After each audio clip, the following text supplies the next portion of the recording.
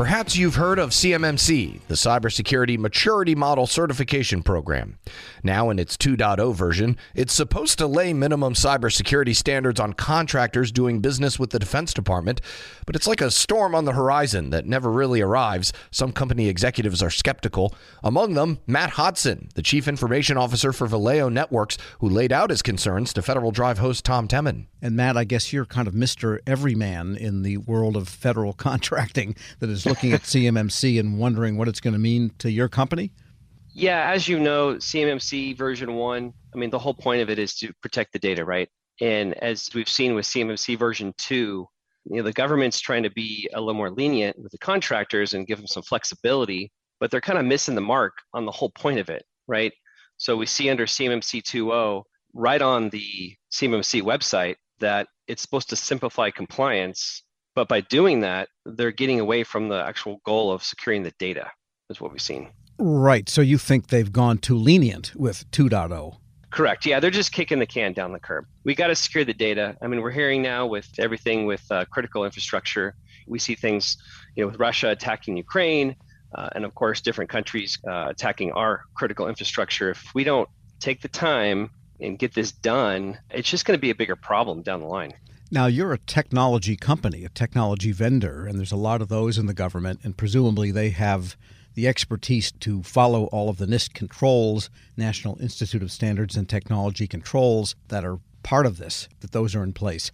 But what about all of the small vendors, the mom and pop vendors, the people that might be in manufacturing, services, supplies, that kind of thing, that simply don't have the expertise? It's costly and expensive for them. What should they do? What should be the approach for them? That's a great question, Tom. To your point, they're small, so they don't have a large budget. Even if they understand and see the value of securing their network or their infrastructure, they just don't have the budget. So it's good to partner with a MSSP and a third-party compliance company that works hand in hand. Because as an IT company, we can only put in place the technical controls of a certification, right? So we have a third party that audits our work and certifies the company trying to get certified. And to that point, if you look back at what the definition of certification is, it's a third independent body or company that's doing this testing, this inspection, this certification. So that's the other big challenge with CMMC 2.0, self-assessment. Right? Okay, I'm certified. Well, that doesn't really make me feel warm and fuzzy. Right, but wasn't there supposed to be a cadre developed nationwide of people that could fan out, do these certifications, the companies would pay them, and everyone would be set to go? We haven't really seen that materialize yet then, have we? Correct, we have not. And with 2.0, if you're going for level 1 or 2, you can self-assess, which again, it's, no one's checking your work. Right, so you would suggest then changing the program how? First of all, I would recommend not having self-assessments. If the whole point of the certification is to protect the data, whatever levels you put in place, the government decides on 3 levels, 5 levels, there should be a third-party auditing entity to verify what you say is so before you get the certification. And I understand why they're doing it, but to allow them to bid on contracts and win contracts and not even have the certification yet, how is that different from today? We're speaking with Matt Hodson. He's the CIO of Vallejo Networks. And just for a company to, say, get the basic NIST controls in for level 2, say, there's a lot to do there. And then to get certification by a third party that those are in place. What could that cost? Are we talking thousands, tens of thousands? What's the order of magnitude of dollars for a company? As you know, there's a lot of variables in that question, right? The size of the company and the complexity and whatnot. But you can easily spend for a small, medium-sized business anywhere from $10,000, $20,000, $50,000. It just depends, one, the current operational maturity level of that company. What controls do they already have in place, right? So there's always that first initial assessment, that gap assessment to see where they're at and where they need to be. And usually that second project is making sure they meet those requirements. And that's, like you said, just the NIST requirements.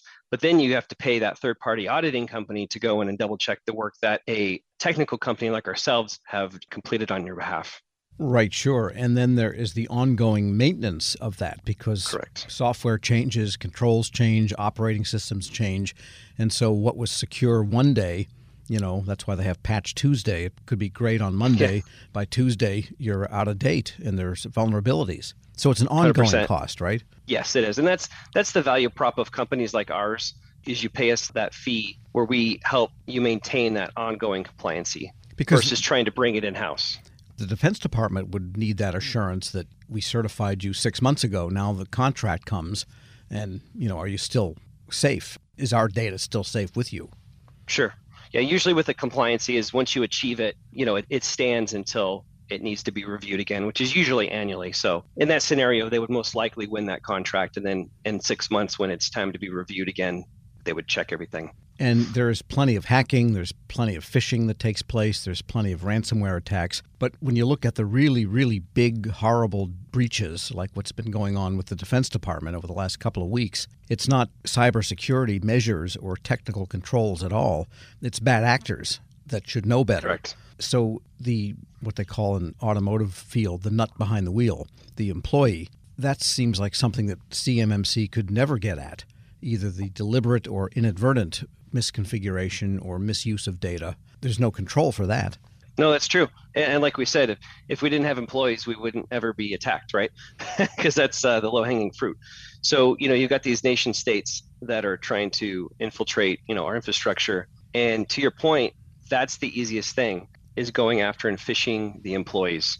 It just happened to us yesterday. Supposedly, our CEO sent several of our employees text messages, and it was customized to each employee with their first name, and it had a sense of urgency. I need to join this meeting. And so they are always trying different approaches to see where they can get somebody to click something, to give them access, where they could, get into the system, get the lay of the land. And they use the same tool sets that we use to manage the infrastructure. So it's hard to identify when they're in the network sometimes.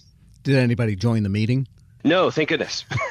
Everyone was sharp enough to ask, this doesn't look correct. So we all kind of talked about it and nobody clicked on anything. But we're an IT company. So, we do our best to educate our employees, but even more so for companies that aren't in this industry. It's something that, as you bring out, it should be probably part of this, is that training, not just the technical controls, but training of the employees. All right. And as someone who follows CMMC closely, and I presume you are also a federal contractor yourself, what signals are you getting that this program is going to become widespread 1.0 or 2.0, regardless? I mean, it has to. We got to do something, right? I mean, every link in the supply chain has to be secure. Do you get the sense from the Pentagon that this is moving along towards implementation? Yes, but not fast enough. And as you know, hackers work at a insanely fast pace, and now they've got AI working for them. And so the longer we kick this can down the curb, it's going to be a bigger problem. So it's just not happening fast enough. I mean, what is this, the third year since this certification has been, made available, but there's still no actual certification. Contractors come to us, hey, we want to get CMMC certified. It's like, great, we can help you up to a point, but it's still not solidified as a certification yet. So there's really nothing to achieve yet. And it's been 3 years. Matt Hodson is CIO of Vallejo Networks. Hello, and welcome to the Lessons in Leadership podcast. I'm your host, Shane Canfield, CEO of WEPA. Today, I'm thrilled to be joined by Dr. David Wilson, president of Morgan State University. David has had a fascinating career and has garnered a long record of accomplishments from more than 30 years of experience in higher education administration. Came to Morgan State in 2010 from the University of Wisconsin, where he was chancellor of both the University of Wisconsin Colleges and the University of Wisconsin Extension. Before that, he held numerous other administrative posts in academia, including vice president for the University of Outreach, associate provost at Auburn University, and associate provost of Rutgers. And when we were talking earlier, too, you had just mentioned that you had a wonderful nomination at the American Academy of Arts and Sciences. And David, thank you so much for joining me. Shane, it is indeed a pleasure to be invited into this conversation with you. It's not in your in the short bio here, but I also know you served in some capacity in the Obama administration. Yes, I did, as a matter of fact. As I was leaving the University of Wisconsin, where I oversaw the UW colleges, I accepted the presidency at Morgan. And on my way into the presidency at Morgan in 2010, my name was advanced to President Obama to be considered as a member of his board of advisors on historically black colleges and universities. And so I accepted and served there for 8 years during his 2 terms. Amazing. You've had a fascinating career numerous universities across the U.S. How did you become passionate about the education field, and what are some of the biggest lessons that you've learned?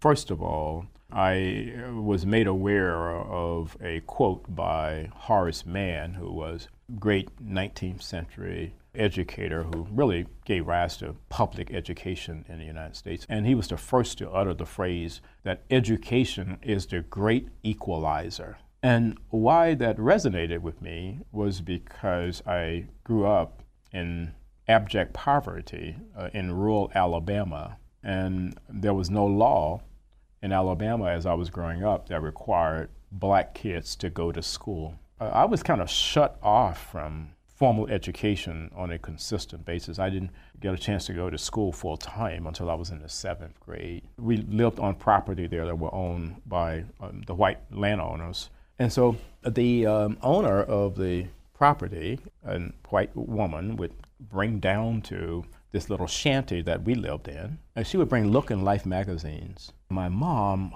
she would make us as children plaster these pages of Look and Life magazines against the wall of this little shanty to keep the cold wind out. I would take a kerosene lamp and go around the walls reading those articles in Look and Life magazines, which is when I first came across the phrase of Horace Mann. From that point on, I committed myself, to education. It's an amazing story, and two things occur to me. One, it's almost incomprehensible that this happened during our lifetime. That to me is almost shocking. It's also truly inspiring that you recognized that you could do more and sought out to do that and were successful at it. So when you think back on that experience, how has that informed, shaped, influenced your leadership position now as president of Morgan State? It had to have an impact, but how would you articulate that? So if you go back to that Alabama environment, what I saw, it was just so many people, my own brothers and sisters, who were 10 times smarter than I was. But my first 5 brothers were illiterate. They never got an opportunity to show the nation how brilliant they were. Therefore, I really took on this whole notion that my life had to be about ensuring that individuals who were drowning in potential and they didn't realize it would be in a position where they would realize it. I was never ever about positions that would enable me simply to replicate privilege. I don't care where you went to school. I don't care what type of family you came from. I think that's where sometimes we kind of get education wrong.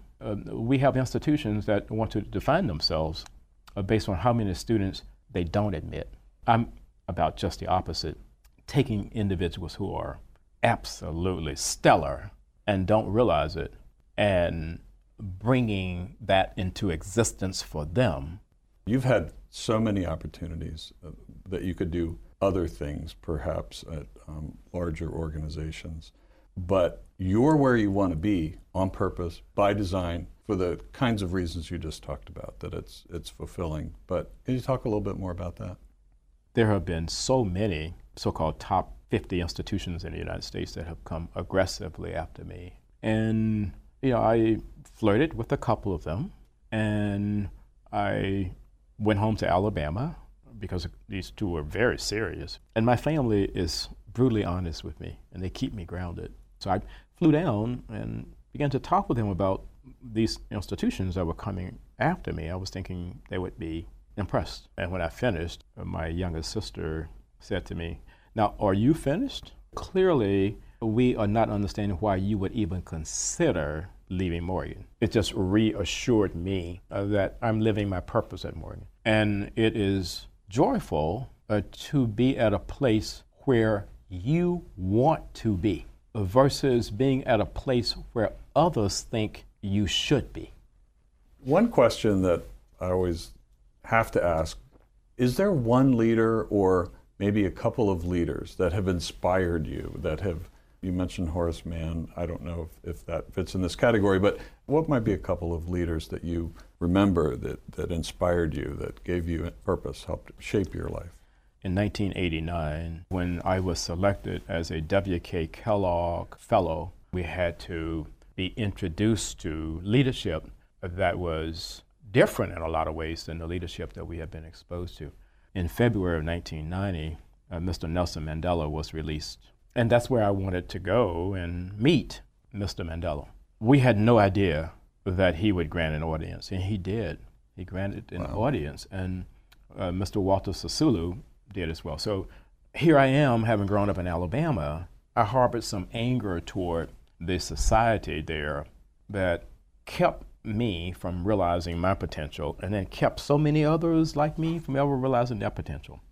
At the end of a conversation that we had, someone asked Mr. Sisulu, we're leaving this conversation thinking that you harbor no anger towards a society that locked you away for 27 years. Are we leaving with the correct conclusion? He said, I harbored no anger or bitterness toward the society that locked me away for all of those years, because I and others like me knew that what we were doing was the right thing. If you commit yourself to doing the right thing, there should never, ever be any space in your heart for anger or bitterness.